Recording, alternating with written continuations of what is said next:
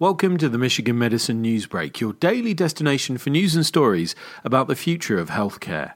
Today, preventing teen suicide, when to remove firearms from your home. Suicide is the second leading cause of death for 14 to 24-year-olds in the United States. The only way to be sure to prevent a firearm suicide is to prevent a child or teen from having access to highly lethal firearms, says Michigan Medicine's Dr. Patrick Carter. When it comes to prevention, learning from those who survived a firearm suicide attempt can help. By interviewing adolescent survivors, researchers have learned that most cases involve an impulsive teen.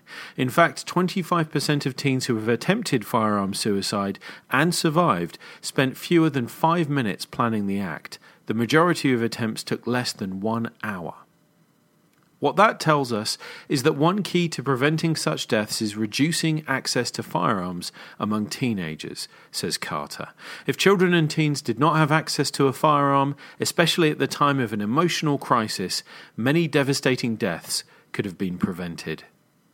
For more on this story and others like it, visit uofmhealth.org/healthblogs.